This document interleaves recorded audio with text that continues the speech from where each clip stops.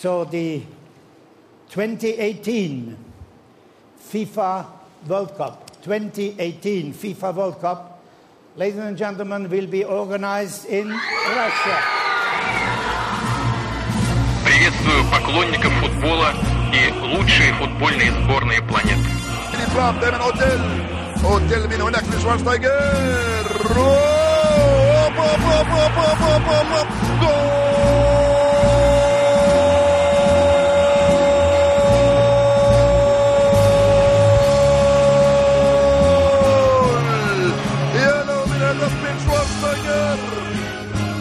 Всех, кто уже приехал в Россию и кто только собирается стать участником величайшего международного события – чемпионата мира ФИФА.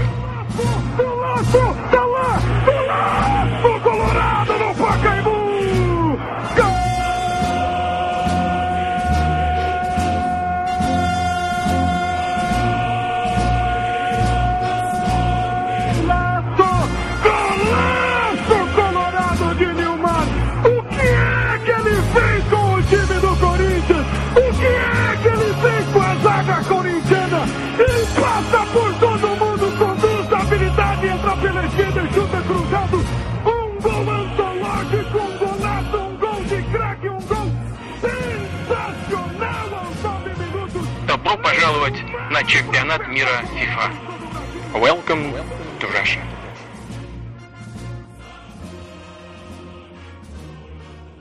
Is the World Cup a soccer tournament or an experience in national expression?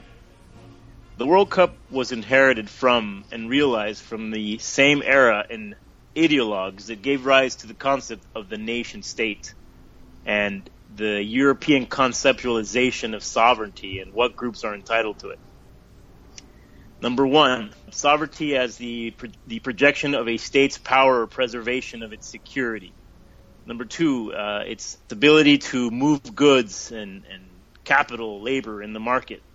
And number three, sovereignty of a network that allows the movement of culture, like ideas, values, etc. This European-American realization of the international system was predicated on the values and ideals of the industrialists, of the society, the aristocracy. And then having almost completely replaced the empire monarchist system of government, you know, with the exception of the Persians, the Ottomans, and the Chinese being holdouts, but never really haven't gotten past it, which, you know, as some historians will know, has really come into play to our current geopolitical reality in 2018. But the nation state was a response to the shrinking of a world brought about by the advances in communication, in transportation, in war making. And with the world now so at arm's length, the Europeans divided it up and in the process steamrolled through previous iterations of boundaries between peoples and cultures that were not maybe perhaps meant to be together, or perhaps were meant to be together but were separated. It's basically what led to one of the things that led to World War I and World War II. So when we talk about the World Cup, we talk about an event that is nation versus nation, that brings out the nationalistic euphoria of people as the competition on the field develops.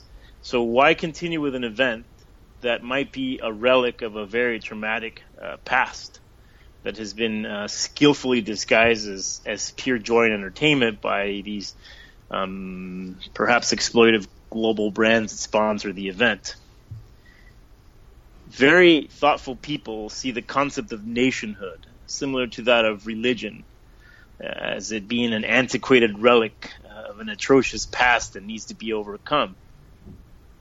But should we? Should it be something that needs to be overcome?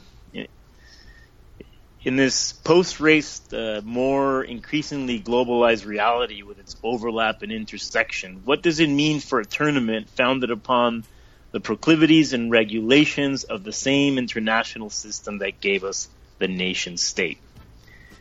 we all just partaking in the same experience, but calling it something other than what it is, which potentially might be just simple escapism. So those are the things we want to talk about on Grandstand and on the issue of the World Cup, and on this very beautiful, what Grandstand has called the grandest of all the grandest spectating spectacles, especially of the international country versus country athletic competition.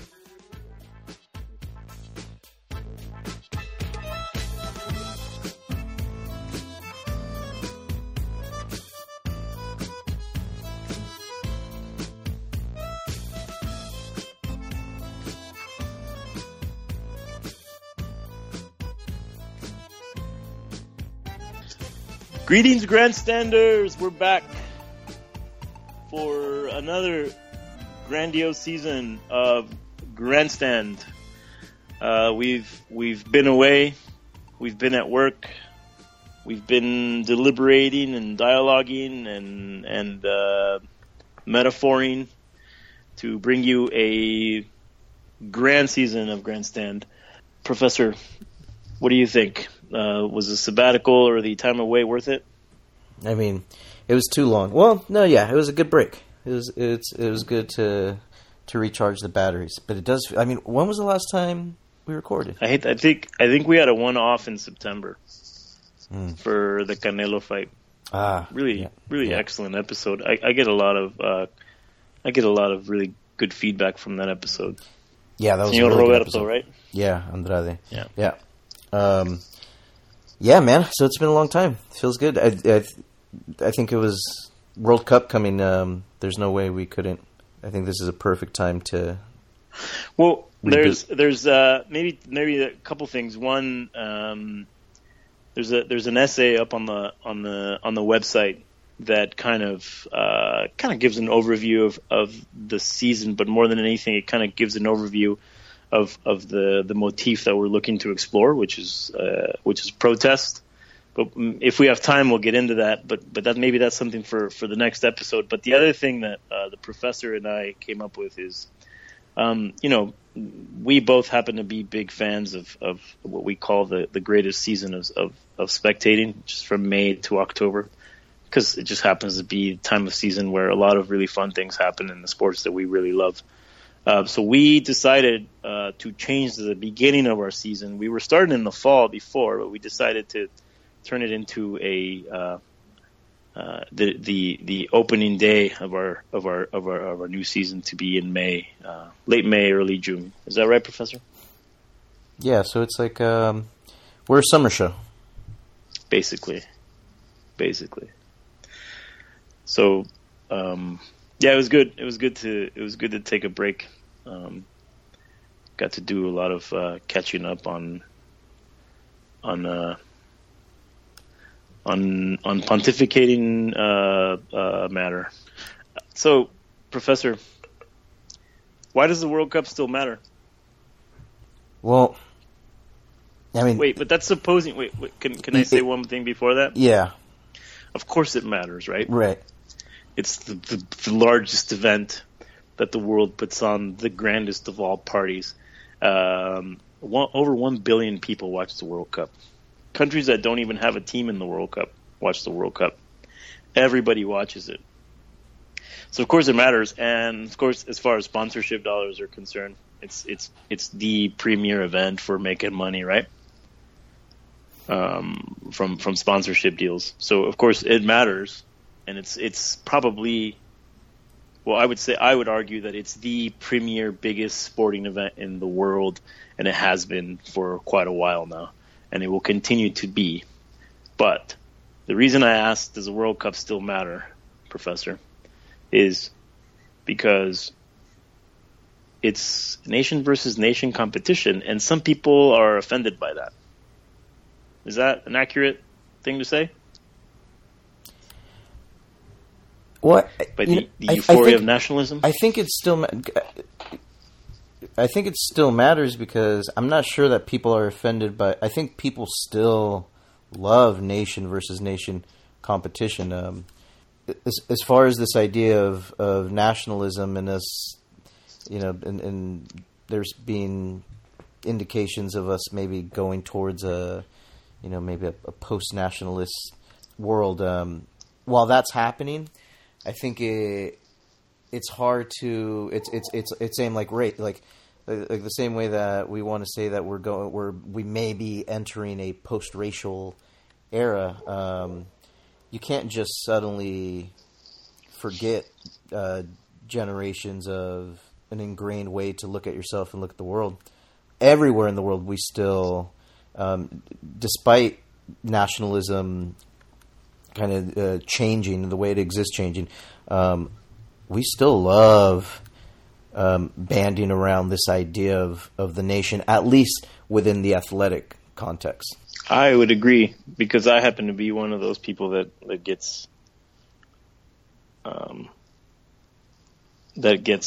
obsessed with all of the different details of international competition. One, when my team is playing, because I buy into the nationalism thing. I really love it. I love to get swept away into it. I also like to watch it when I'm detached from it. I don't mind being detached from it and just observing and trying to observe the nuances of it. But I get the sense when I spectate, on the nation versus nation level, there's always an element of skepticism of how these games are just nothing but propaganda for a world in for dumbing down and subduing the masses for a world in disarray. And this idea of nationalism being at the forefront of a competition like the World Cup really is a disservice to humanity, because it's a month of dumbing us down and subduing us. Yeah, that's where it's tough, right? Where when you're fully aware of the role of corporatism within this whole thing. And so on the one hand, I mean, part of it is just because, you kind of feel like a pawn, but at the same time also it's like kind of this kind of guilt of like you're turning so basically like supporting last World Cup in Brazil. How much of that is that an indictment on us also supporting the exploitation of labor and all what was being done to the inhabitants in all those spaces where the stadiums were being built? Are we responsible for that as supporters of the tournament? Yeah, of course. Not to mention the public funds used to put on this event. It's basically your country hosts a big party and you use public monies to host it. Yeah. And if you hate soccer, I'd be kind of pissed off, right?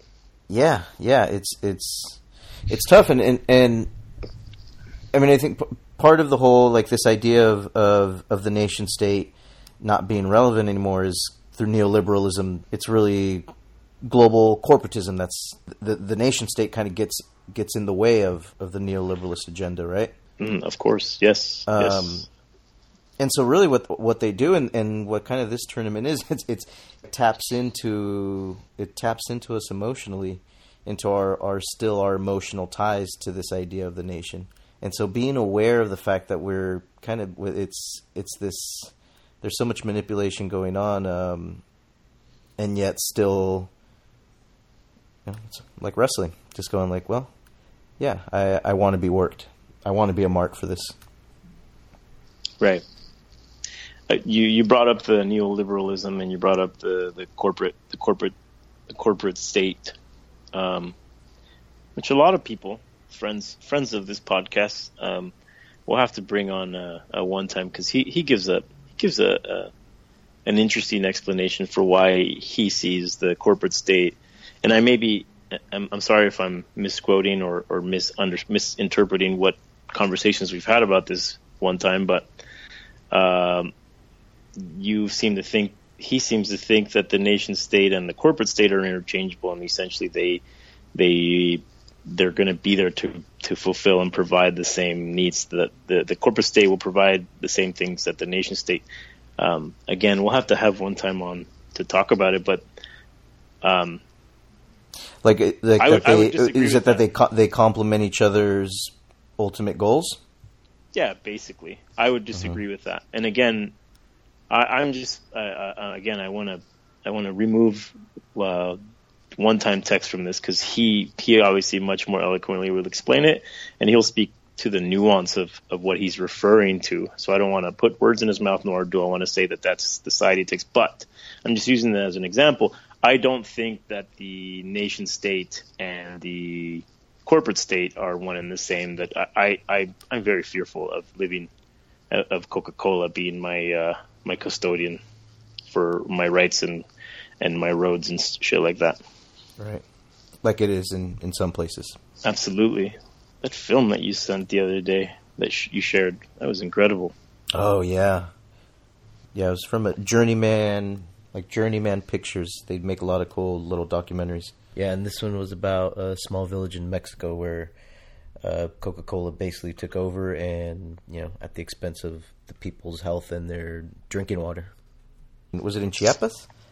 Yeah, in San Cristobal de las Casas, yeah. Yeah. And Coca-Cola, which is what this little doc is about, happens to be one of the major corporate sponsors of the Mexican national team. Mm-hmm. Mm-hmm. Like probably the premier one. And then, of course, you learn, if you didn't know this already, I feel like I kind of learned this at one point or another, that Mexico is basically Coca-Cola's biggest customer, right? Mm-hmm. Yeah. Per capita or even just worldwide, right? Yeah.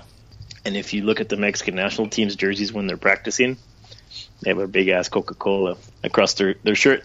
But I want to bring it back to maybe we went on a little tangent there, but bring it back to a couple things and then wrap around to this idea of the corporate versus the nation state and then move on to another thing, Professor. But one thing that you don't have on international jerseys yet is corporate sponsors. Mm. You do have the corporate sponsors on the jerseys when they're warming up. You do have them at all times when the players are not on the field actually playing the game. But when they're warming up, when they're practicing, when they're being interviewed, when they are leaving the bus to walk into the arena, there's some type of logo or some type of brand is very visible, but not on the field, which kind of gives the international nation versus nation competition an air of this is sacred. Do you get that sense? Does that feel that way to you? Yeah, it does. I'd like to believe that is somewhere where we draw the line and we preserve that sacred space free of corporate sponsorship. But I predict it happening eventually. Yeah, I think it's inevitable. They'll find a loophole, right? But then the other thing is, how does it come to be that a player plays for a specific team? What are the rules and stipulations, like the loose rules and stipulations? For an international team? Correct. Do you just have to be a citizen of the country? Yeah, you have to either have been born there, be a naturalized citizen, mm-hmm. according to whatever the regulations and laws of that nation are. You don't necessarily have to have been born there, live there, but you can become naturalized through having a parent or a grandparent or an ancestor, a family member. Correct. Yeah. So one of the things that has become a part of the international game is that you can basically poach a player from a country by saying, well, if your grandpa is from Spain, then you come play at Spain, or if you lived in Spain and you play for Spain and you have yet to play for the Brazilian national team, we can sign you up for Spain and you can represent the national team, the Spanish national team. But there is one caveat, right? Once you declare to play for Spain, you can't play for any other international team. And doesn't that add to the sacredness as well as the no sponsors on the jerseys? Yeah. No, yeah, totally. It's within the World Cup and international competition, it preserves this idea of being rooted in one place. Something that is being lost, for better or worse. But nevertheless, something that's being lost. And just for that reason alone, that is something that that we're always going to see value in. I think. The idea of being rooted and belonging to something? Yeah. Or just being rooted in an idea or a concept or just an identity with something? Well, I guess, yeah. I mean, I guess you can look at it in a broad sense like that too. But yeah, in an increasingly globalized world, you come. I was talking to somebody not too long ago, and when he was telling me where he was from, and that's where he was born and raised, and that's where his parents were born and raised, and that's where his grandparents. He was like multiple generations deep in this one town. And I just remember thinking, like, wow, that's really beautiful. That's something that I have no idea what that must feel like. And I think increasingly a lot of people have no idea what that feels like. And there is some beauty in that. And so little things like what you're getting to here with, like, what makes a national team. That kind of preserves that little beauty that we're not seeing that many of us aren't experiencing in many other aspects of our lives. It's really unique because I think, Professor, you and I have talked about this, but I want to mention a couple other things before we move on to next couple questions that I have for you. But it's really unique that, from an outsider's perspective, and from maybe a skeptic's perspective, it is an outsized, large corporate production that gets put on every 4 years, but that nevertheless seems to deliver on its promise to make the world basically stop for a month, right? Mm-hmm. It really does. I mean, even here in the United States, where supposedly we don't follow soccer, and supposedly we don't know anything about soccer, and supposedly we don't love soccer, which I think it's bullshit. But even here it stops. And even, I don't know if this is just me romanticizing this, because I romanticize everything, but there's an air of anticipation as you walk around. Do you feel that way, Professor? Yeah. But I don't know how much of it is projecting, Probably. At least here, because I don't know when you say you think it's bullshit that people don't care as much about soccer here, and I don't know. Like I remember last World Cup being surprised walking by through some neighborhoods during a game time, and shocked by how many people were not. I guess in my ideal world, literally every single person on every block is tuned into the World Cup. And so when I see that not happening, I'm like, what the hell is going on here? Well, their expression of it is pathetic, but maybe they do care, right? I feel like when I walk through my neighborhood on Mexican game day, even if it's a friendly, everybody's wearing their green shirt. Right. Yeah. Everybody. Yeah. Is what happens to us during the World Cup not soccer euphoria, but national pride euphoria? Is what we're experiencing not necessarily a love for soccer, but a love for tapping into that euphoria of feeling a connection to something, and in this case, it being your ties to the nation state, to those things that identify you as part of being a group of people. Yeah. Is that what happens every 4 years? Yeah. I think that is what it is, but it also it's what a national identity looks like is changing, and so kind of like with so many of the Mexican fans that their nation is the United States, like, and it's what we've talked about multiple times on the show. They're rooting not for another nation, but for it's a symbolic ethnic identity. I think that's more that people are attached to, that you can form groups in all sorts of different ways beyond your country. Do we experience? Is there a certain discomfort or a certain unwillingness to accept that we love our countries in this contemporary, modern, post-racial society, Professor? Is it passé to root for a national team and feel the euphoria of being Mexican or French or Nigerian? No. I think that it's especially that's what makes the World Cup so powerful, is that it allows us to express that. And I think and especially I think with Team USA fans, and I'm curious to get your thoughts on this. So the U.S. soccer fan, also something we've talked about, is a cosmopolitan, right? Like, it's, even though I'm pretty sure like most sports fan leans more Republican, sport fandom here. But when it comes to soccer, it leans more Democrat, and it leans more liberal, and it's the more cosmopolitan Americans that have this love for the idea of soccer and have embraced it. These are the same Americans who maybe criticize because of the way they question their country, and the way they question certain policies, and they question our role in the world, and so on. This is a time for them to be able to express that, no, like, I still love my country, and I still love being an American.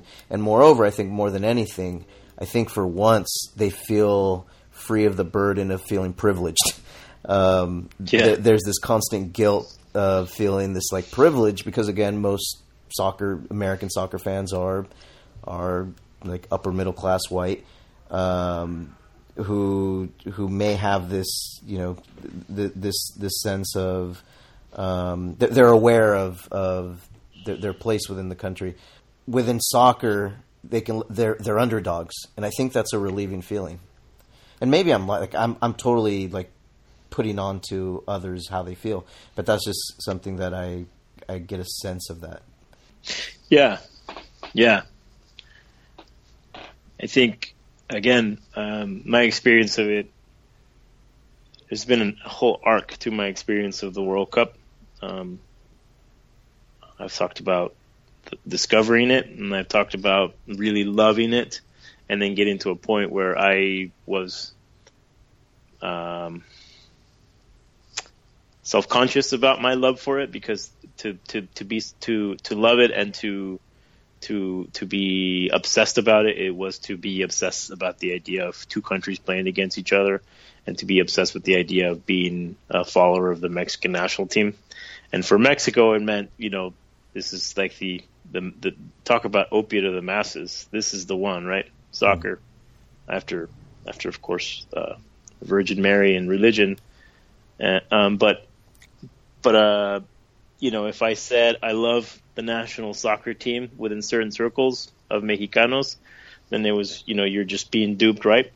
Mm-hmm. If I said I love the World Cup and I love rooting for the Mexican national team, then you need to get over this kind of this passé. Sorry to keep reusing that, but get over this idea of the nation state and this kind of competition, because it harkens back to this thing of the nation state, and it's been destructive, and it's created a lot of problems for us. So why, the question became for me why continue, and when it's all said and done, because it's fun and it's amazing, and I think it has more to offer than it actually has to it brings more happiness than it creates a detriment to our reality. It may be shallow, and it may be superficial, and it may be very it may pass very quickly, it may not have a lasting effect. But some people have argued against it, and I like to believe that it can be a force for good and happiness and joy.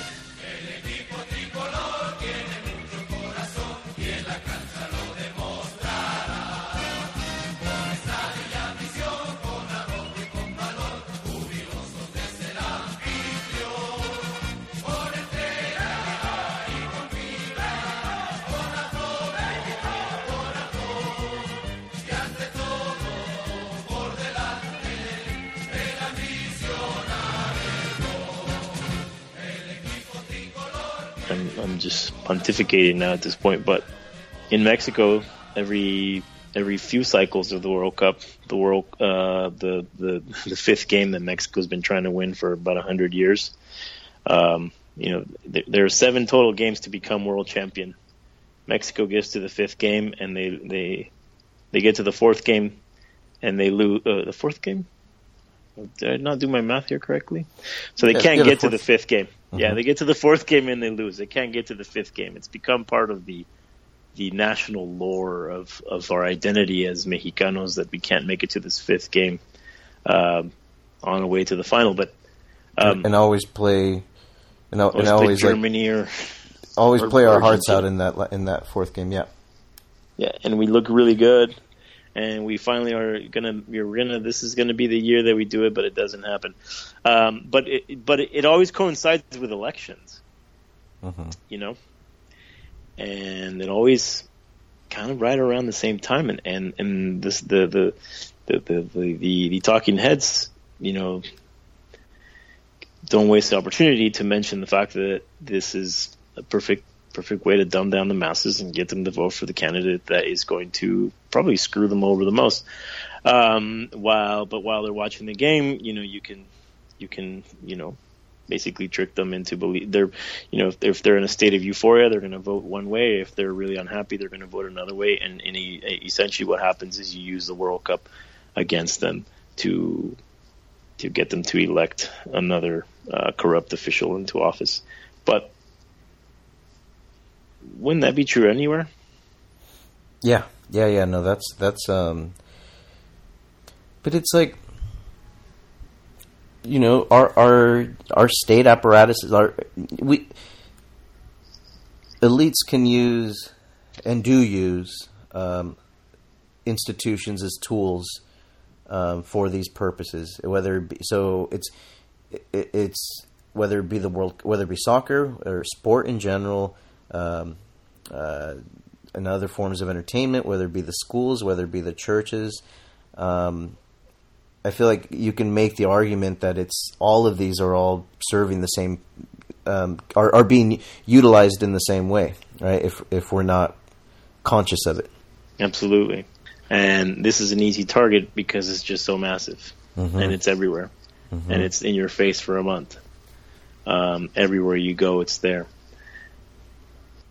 So when you say that you feel that it brings more, more good than harm, do you see it as being more of a globally unifying force, or do you feel by pitting nations against each other it further serves to keep people separated? I think it brings people together more than it separates them, and I'll tell you why. One, because the actual the whole thing with the hooligans and the Russians versus the English or the Portuguese, or who was it last year that was fighting? Last year? Germans. Yeah, it was during the Euros. I'm sorry. That wasn't last year for the Confederations. It was for the Euros. For the Euro Cup. That is also a major event, but only with teams from Europe. The Russians and the Russian hooligans, or the Russian ultras and the English hooligans, had a full-on war brawl in Marseille. And of course, it's like the first thing that people reference when they talk about soccer and about events that involve or about groups and group mentality and how groups are just the worst thing that ever happened to humanity, because we all get blinded by the force of the group and we do really stupid things, which we do, and I agree, but that's the first thing that comes up, right? It's the first thing that gets mentioned. It's the first thing that appears on the forefront of why sports and why this idea of belonging or identification with an extremist group like a sports organization can sometimes be is bad for the world and for the conduct of humanity. But what you don't see is the interaction in the cathedral, in the stadium, and the interaction on the field. The whole purpose of competition, athletic competition, is to engage in this very old tribalistic notion of war and battle. But then when it's over, You return, everything kind of is supposed to calm, and we've talked about this a million times that, we're able to express and deal with the joy and grief of defeat, of loss, of victory, etc. But that interaction, when it gets transmitted on a global scale, and it's not your team on the field, and you're just, whether you're a passive observer, a passive spectator, not just of the game, but of, let's just say, France versus Italy, like when Zidane headbutted Materazzi, that is, to be able to see two cultures go at it on a soccer field, in the stands, in the grandstand, in the place where you're watching this game, even if none of the people there are Italian or French, but they're both taking sides because they identify with some minute, stupid symbol that they feel closer to the French than they do to the Italians. To be able to experience that, I think it's a wonderful, enriching experience, right? Because you understand more about another culture than you possibly ever. Some people will never, ever, ever, ever, ever know where Nigeria is or why Nigeria is awesome, if it weren't for the World Cup, and of what makes the ethos of the Nigerian experience tick. What makes it move? Why is it magical? Why is it worth observing? Why is it worth connecting to? Why is it worth rooting for? I think if you didn't have the World Cup, if you didn't have this event happen every 4 years, if the anticipation surrounding it was not such as the way it is now, I don't think we would ever stop to think, how many people know? How many people now know that there are only 343,000 people in the country of Iceland? Yeah. Right? Yeah. Yeah, I agree. I feel the same way. And I think you can look at it in multiple ways as far as I think it's unifying within countries. So like say with Nigeria, within Nigeria you have, you have Yorubans and Igbos and like all these different ethnic and tribal groups that are distinct and separate. And come World Cup time, everyone's a Nigerian, regardless of those distinctions. And so which by the way, that's another reason, man, like I would have been really fascinated to have seen what Team USA in the World Cup would have done within this country for the next month, like politically, and right. How much would it have unified us? It would have been interesting to see. But so it's unifying within countries, but then also yes across, like what you're talking about. There's this. It may have been Foray, the guy who wrote How Soccer Explains the World, I think. Franklin Foray or something like that. It may have been him or maybe it was someone, but I remember they used the term carnival nationalism, where early on, especially World War II, post World War II, the nationalism, the type of nationalism that was expressed through soccer was very, very political and very hate-filled in Europe, as opposed to today, where this idea of carnival nationalism refers to the fact that when you go to a World Cup, it's very much the people. So like this year in Russia, what you're going to see is people from all over the country recognizing that it's not about their country, but rather the event is bigger than themselves, and the event is bigger than the country that they're a part of.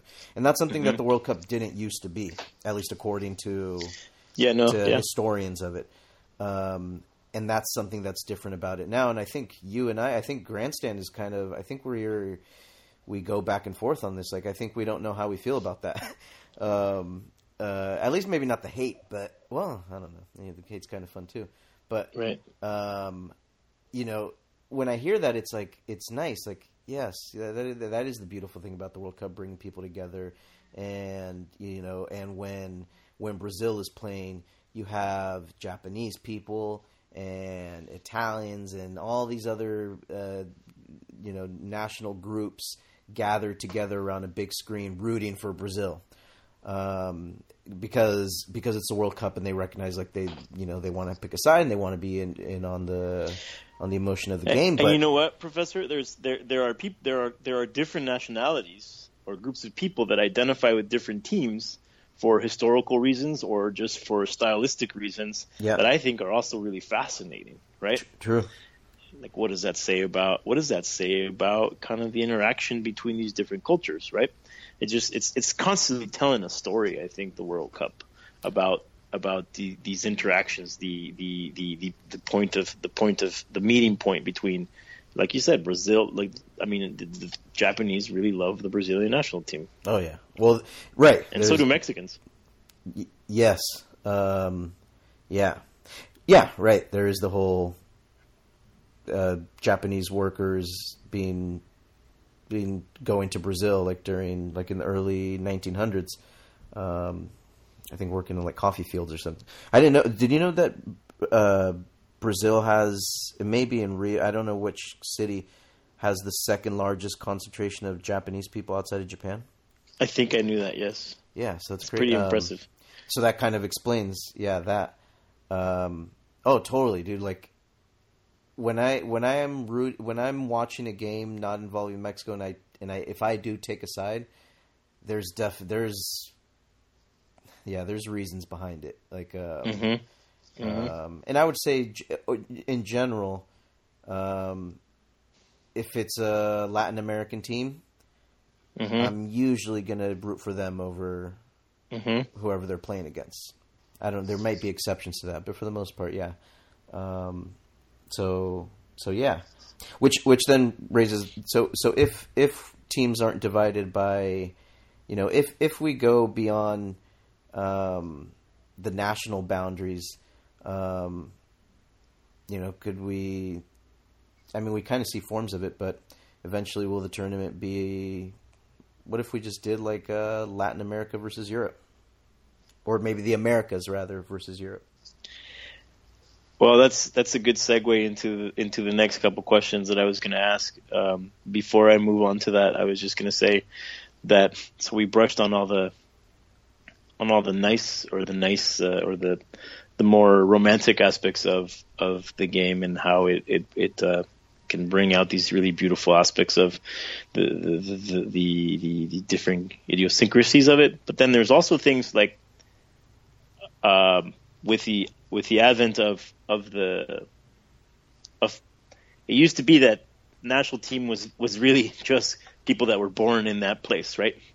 And the French team looked like what you would expect the French team to look like, and I'm talking about race, as it was imagined in the traditional, dominant cultures, history books or ideas or the narrative of that society. And the Spaniards would look like Spaniards, and the Mexicans would look like Mexicans, and the Germans, of course, would look like Germans. But since the world has globalized and changed and evolved, the shades, the gradations of the skin tones on the national teams have changed as well, right? And some teams have been more reluctant to embrace and accept that, and it brings out all the really nasty, evil, racist shit as well, And it also brings out the racist stuff. I mean, I think it's interesting that the Spaniards don't have a single black player on their team. Maybe Diego Costa, who's Brazilian. I think he's black or has some kind of black heritage.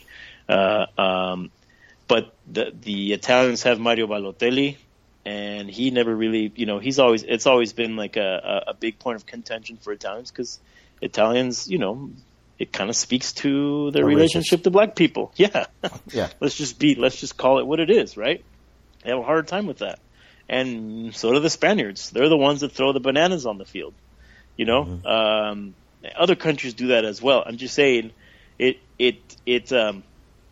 for as liberal as these societies may be or claim to be, there's still a hint of that racism, and it starts with like the very overt, blatant forms of it, and then it gets to a place like France where that French team, beautiful French team that has a shot at winning the World Cup this year because they have an excellent team and awesome kits. Yeah, awesome kits, but they're just like always really very French, very elegant, very very just attractive to watch in their style of play. There's a lot of black players, a lot of African born or a lot of African descent, but that in its time also created a huge deal of controversy in France. That how is it that this is no longer the French national team, right? This is just a bunch of African immigrants representing us.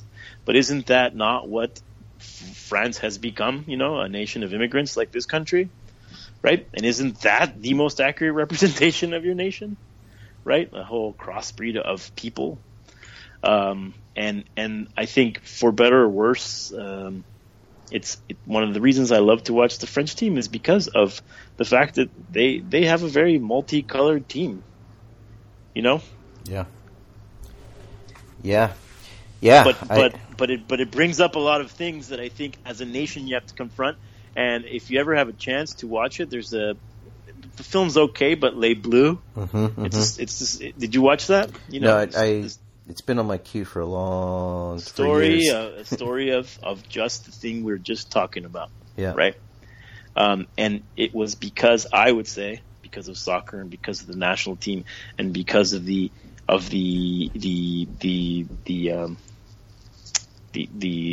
interaction of these different cultures and these different immigrants that it brought these things to the forefront that I think are really important to talk about, and they maybe wouldn't have become part of the popular culture conversation if it hadn't been for the national team. Right? Yeah. No, that's a great. I find that really, really fascinating too.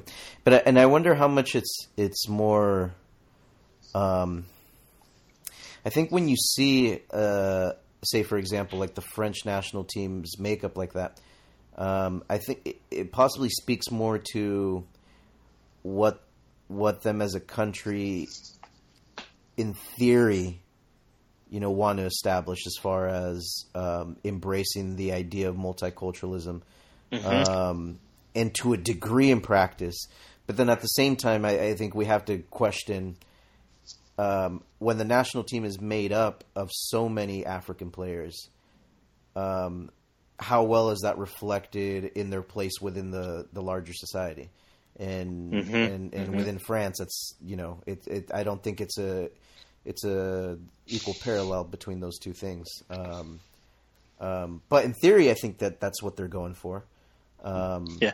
And so maybe that's the first step. Once you see the national team looking like that, that's like an indicator of the direction they're moving in. If they're still where Italy's at, then that tells you they have a lot more time to go than France does. Germany's another one that I think kind of similar to France. Making strides. Yeah. Well, I mean, they've anyways. But what does it say? Does it say that soccer is something that's played by black kids in the inner city? Which is, we're going to talk about this in a later episode, but Paris is a world hub. The Paris suburbs are a hub of soccer talent throughout the soccer sporting world. And we'll get into that in other episodes, but the Parisian suburbs are producing an incredible amount of soccer players, and they're all of African descent. They're all black.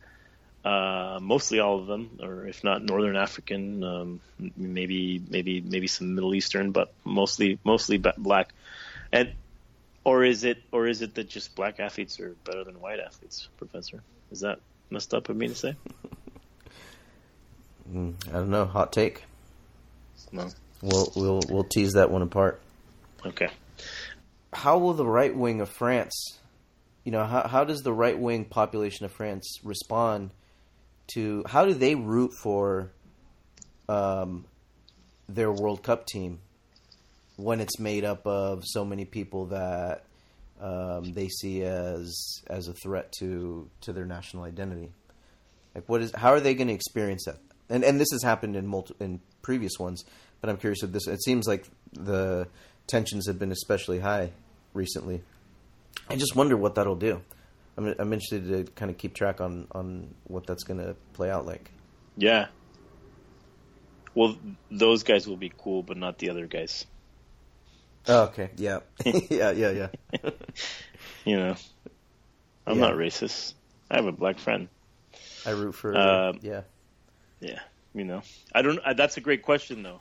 That's a great question, because you know the wave of euphoria comes on fast, and before you know it, you're in it, you're riding it, and for anybody who's ever experienced it, no matter what team you follow, whether it's something as huge as the World Cup or just your local team that you love so much, once it happens, it's a hard thing to get off of, you know? Mm-hmm. And that's an interesting question that you ask. I don't know. We're going to be looking for that. We're going to be watching for that, right? Mm-hmm. And that alone, the World Cup still matters, I guess, Professor, right? No, absolutely. If we keep having that, right?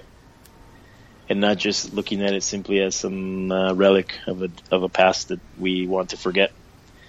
But you know, Professor, I want to talk about there's a lot of talk about how the future of the world, the future of how things will be divided and how things will be administered in the brave new world, is that the city will take center stage in being the arbiter of laws and rules and regulations and of what's kosher and what's not, because the cities in a sense become the centers of power, right?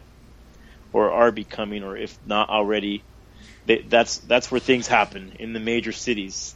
And there's a whole association of cities throughout the world, and you know, even at a country, local, regional level, where they're banding together and pulling the resources and pulling together and working together to bypass the nation state and say, hey, we're gonna get to work on our own stuff. We're not gonna wait for the nation state to come resolve these issues for us. In terms of the conversation we're having now, FIFA club competition is becoming a major thing, and more and more as time passes, the Champions League final becomes more and more a focal point of the experience for not only for the sponsors but for the passive fan. They're really connecting to this idea of watching club teams play against each other during Champions League, and these are all cities that we're rooting for cities. You know, there's talk of eventually, you know, there's the FIFA Confederations Cup that happens the year before the World Cup, kind of like in a lead up to the World Cup, where they host this tournament. It used to be the winners of each confederation play in this 8-team tournament to get a champion, but there's been talk by FIFA to have a club World Cup every 4 years. And basically the same thing that happens with the World Cup, but instead of it being France against Italy, it'd be Barcelona versus Juventus. What do you think of that, Professor? Can that pose a threat to the World Cup, the hegemony of the World Cup? Maybe, perhaps, but I don't know. I think, no doubt, that's growing, and it's growing rapidly, and it's growing in appeal, and it's becoming more attractive. It's kind of suits the sports fan and in a lot of ways. But I think that's all the more reason that makes this thing that happens every 4 years all the more special.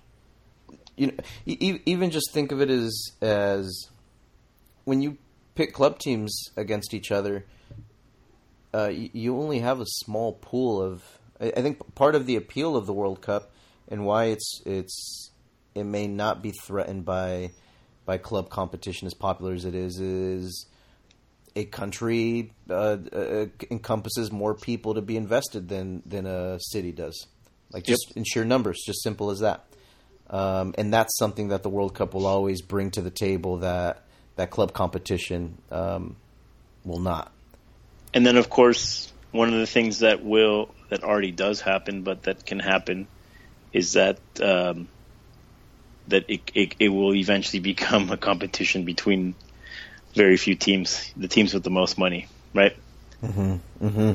So even if Xolos Quintas de Tijuana makes it to the World Cup of club teams, their chances of winning it are going to be way slimmer than the historic giants like Madrid or Barcelona or Manchester United, because they're gonna have greater amount of capital to buy the players that will bring them the championships, right? Right. Yeah.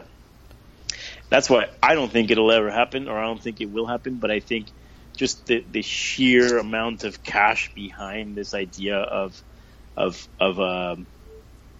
club versus club soccer can put a dent in this idea. Jose Mourinho, that very famous coach, the special one who's coached every team and won many games and is considered one of the geniuses of soccer, he claims that the final of the Champions League is much more, winning a Champions League is much more important than winning a World Cup. I think he just says that out of spite. Mm-hmm. But I think a lot of people with their fragmented fandom, mm-hmm. with their post-racial reality, who don't want to adhere to this idea of being a part of the nation state, who want to liberate themselves from that, who identify as citizens of a metropolis or of a city, could they be swayed to follow club teams based on metaphors that resonate with them and marketing being pushed upon them? Could you swing these voters in the opposite direction and get them to look at the World Cup as some fuddy-duddy thing that needs to go away? No, see, because I think the two don't have to. You can be. They can both exist. They can both exist. But I think, but this does raise the interesting question is, will a club tournament, will a global club tournament end up becoming, like, will the World Cup become the second tier tournament one day compared to the global club tournament? Right. I don't know, man. I don't know. I think if so, we're still long ways away from our roots in our national or cultural identities are strong. Yeah, no, I agree, and I think I don't see it happening anytime soon, just because of I personally think that the saving grace of the World Cup is that I want to again say that the continuity of players on national teams, mm-hmm. and the fact that even though we talk about it, I don't think the nation state is going to disappear anytime soon. At least maybe not in our lifetime, but it's definitely headed in that direction. I'm just curious to see if we can catch traces or glimpse of it here in this World Cup of a world looking to fragment itself and separate itself from the larger nation states, and of these regional movements who are trying to separate from, like the independence or secessionist movements. Will we see traces of that? Will we see little symbols or nods to that? I don't know. I'm constantly on the lookout for that. I haven't seen anything, or I haven't seen anything, besides, Piqué protesting when he's having to sing the national anthem in Spain. But I think it's there. We just have to kind of stay tuned and see if we catch a glimpse of it. Yeah. Professor, I wanted to say one final thing about the World Cup, and one final thing about this season of grandstanding, and that is, the first thing I wanted to say about the World Cup is that it starts. When does it start? The 14th. The first game is Russia versus Saudi Arabia. And then there's a few really awesome games over the weekend. I think the most attractive one being Portugal-Spain on Friday, which will be a really fun one to watch. But then Mexico plays Germany on the 17th on Father's Day. What do you make of that game? Are we going to win that game? Yes. Why is the country so divided in Mexico right now over the believers and the non-believers? What is it that the believers... First, let me start with, what is it that the non-believers, other than the fact that we're playing against probably one of the best teams in the world, what is it that the non-believers hang on to and they can't let go of that we're playing Germany? Is that it? Or do that they think we're inferior? Or is it just we just love to hate? No, I think the non-believers, I think what they hold on to that they can't get over is logic.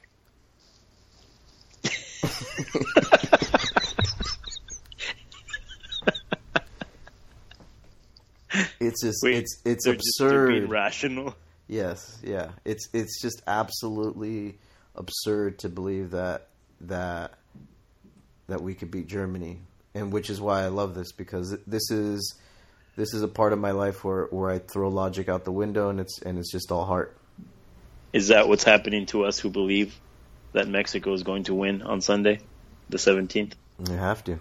But when you believe it, and that's it. Like, you're convinced. Right.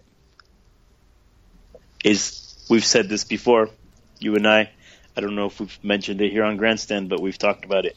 Is it simply about believing as a collective whole that we can do this, and that's enough to propel the win? Can we send enough good vibes across the world to make these motherfuckers pull this win out? Yeah. I think that's what's going to have to happen. Yes, yeah. I wish like the government would subsidize. Like, I wish it wasn't only rich Mexicans that went to Russia, like went to the World Cup. Yeah, I agree. I think they could really use more diversity in their fan base out in the stadiums. But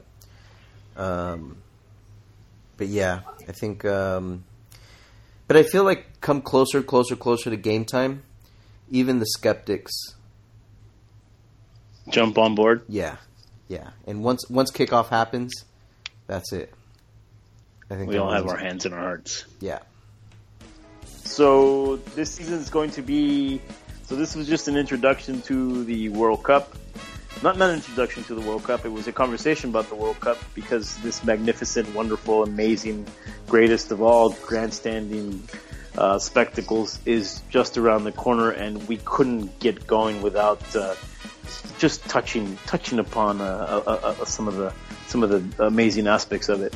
But this season will be about protest and how protest gets manifested in the grandstand or on the field, but mostly the different versions of protest and what that looks like. And we're looking to go beyond traditional forms of protests. We're not talking, although we could go on and talk about the beauty of these different gestures, socio-political gestures made by athletes on the field of play to protest or to stand up for something. We won't be focusing on that. We'll be focusing on aspects of protests by people in the grandstand, and we will get deep into that and talk about different examples of where we have seen protests and how that protest is changing the way we grandstand, and how possibly prove that it can serve as a form of resistance against the saturation of the corporate, overly mediated fandom reality that sometimes can get so oppressive and just become too much. So make sure you follow along. And then one last thing, we will be publishing pieces on the website prior to the release of an episode, and we will be basing the conversation, the dialogue, the narrative of the podcast on issues, ideas, concepts, and things we bring up in these essays. So make sure you follow those. We'll try to keep them short and sweet, but at the same time try to get into some very beautiful esoteric things about what it means to stand up and resist against the overly mediated fandom reality of current spectating experience. So that is all. We're signing off. We're back, and we hope you can join us for this beautiful season 4 of Grandstand. And one last thing I have to say, Professor, is get to work, cabrones. Somos uno mismo, de este sueño en un destino, de este paso de recepción, de ritmo en el camino, de verde es el color, de entrega y sacrificio, de porras diversión, de unión es lo que digo, porque somos esa raza, esa pandilla mexicana, la alegría, la tristeza, la añoranza, la esperanza, es el canto, es nuestra gente, de nuestra inspiración es convertir el estadio en una voz. Mexicano yo soy, de sentimiento, de corazón, lo llevo dentro de mi pasión, es lo que tengo, la afición que no puede callar. Mexicana te llevo aquí en mi vida, de nuestro gol, de cada día, de tu fútbol, es mi alegría, de esta fiesta y no puede parar.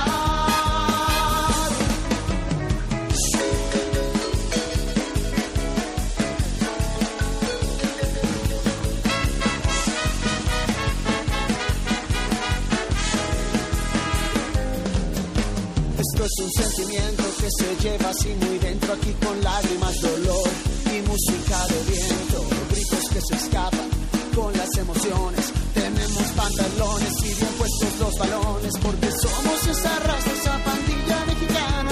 La alegría, la tristeza, la añoranza, la esperanza, es el canto, es nuestra gente, de nuestra inspiración es convertir el estadio en una voz.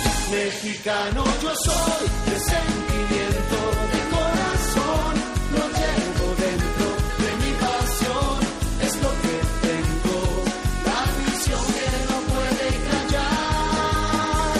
Mexicana te llevo aquí en mi vida, de nuestro gol, de cada día, de tu fútbol, es mi alegría, de esta fiesta y no puede parar.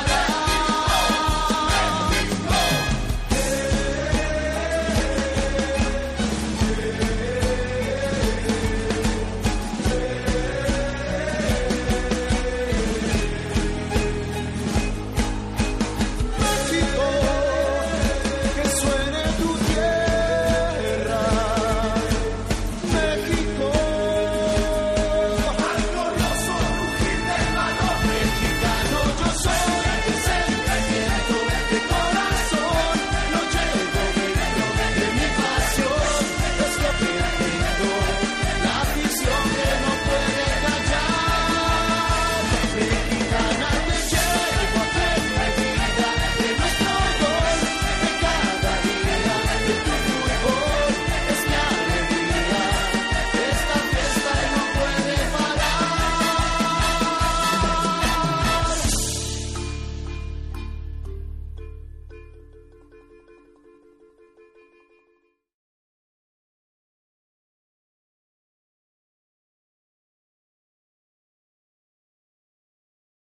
I think it'd be cool if we entertain more different ways to group players and create tournaments it'd be cool to see a right wing versus left wing tournament, Right? and all players who identify as left wing form teams and players who identify as right wing form teams, and then they play. Multiculturalist versus ethno-nationalist. Would they all be from different countries? They'd be from different countries, yeah. And then they would have to actually adhere to that ideology. Yeah. You couldn't hire mercenaries, right? Yeah, purely You'd have to have ideologically based. You'd have to have like concrete documentation that Messi is a neoliberalist, right? Yeah. It'd have to be proven with like some type of actions that have been done. Yeah. That'd be dude, a religion one? Imagine that. Oof. No, we could never get that past the left or I mean, if we can barely get the nation state thing, by a religion one. Dude, that'd Although be I a like good it. one. Yeah. Who do you predict would win the first one? I think Catholics. Oh, for sure. Yeah. Yeah, I think they'd... Like, I'd feel bad. Who would they play in the final against? Protestants. Yeah. Yeah, pretty much everyone would kind of be fucked. Yeah, I guess that wouldn't be fair. If But Catholics it'd be cool to see if Catholics were a Protestants, nation, though. what nation would they be? If Catholics were a nation? Brazil or Germany? Oh, no, Brazil, right? Yeah, yeah. And Protestants would be Germany, of course. But I don't know. I mean, Brazil, like, tell that to an Italian. Or, They're evangelists. Oh, maybe Italians. I'm just saying, just in. Anyways, that was a stupid analogy. Who would be in the semifinals? Catholics, Protestants. Would Muslims be in there in the semifinal? I guess they're I mean, yeah, because I can't think. Like, I don't think Jews or Buddhists or Hindu. Like, yeah, it would have to be Muslims. And then there's these other esoteric ones that we're not thinking. I mean, Satanist. I'm sure they'd be fighting for it, right? Yeah, but I get the impression those Satanists don't really play sports. I feel like all they do is just like play in like heavy metal bands. You're probably right.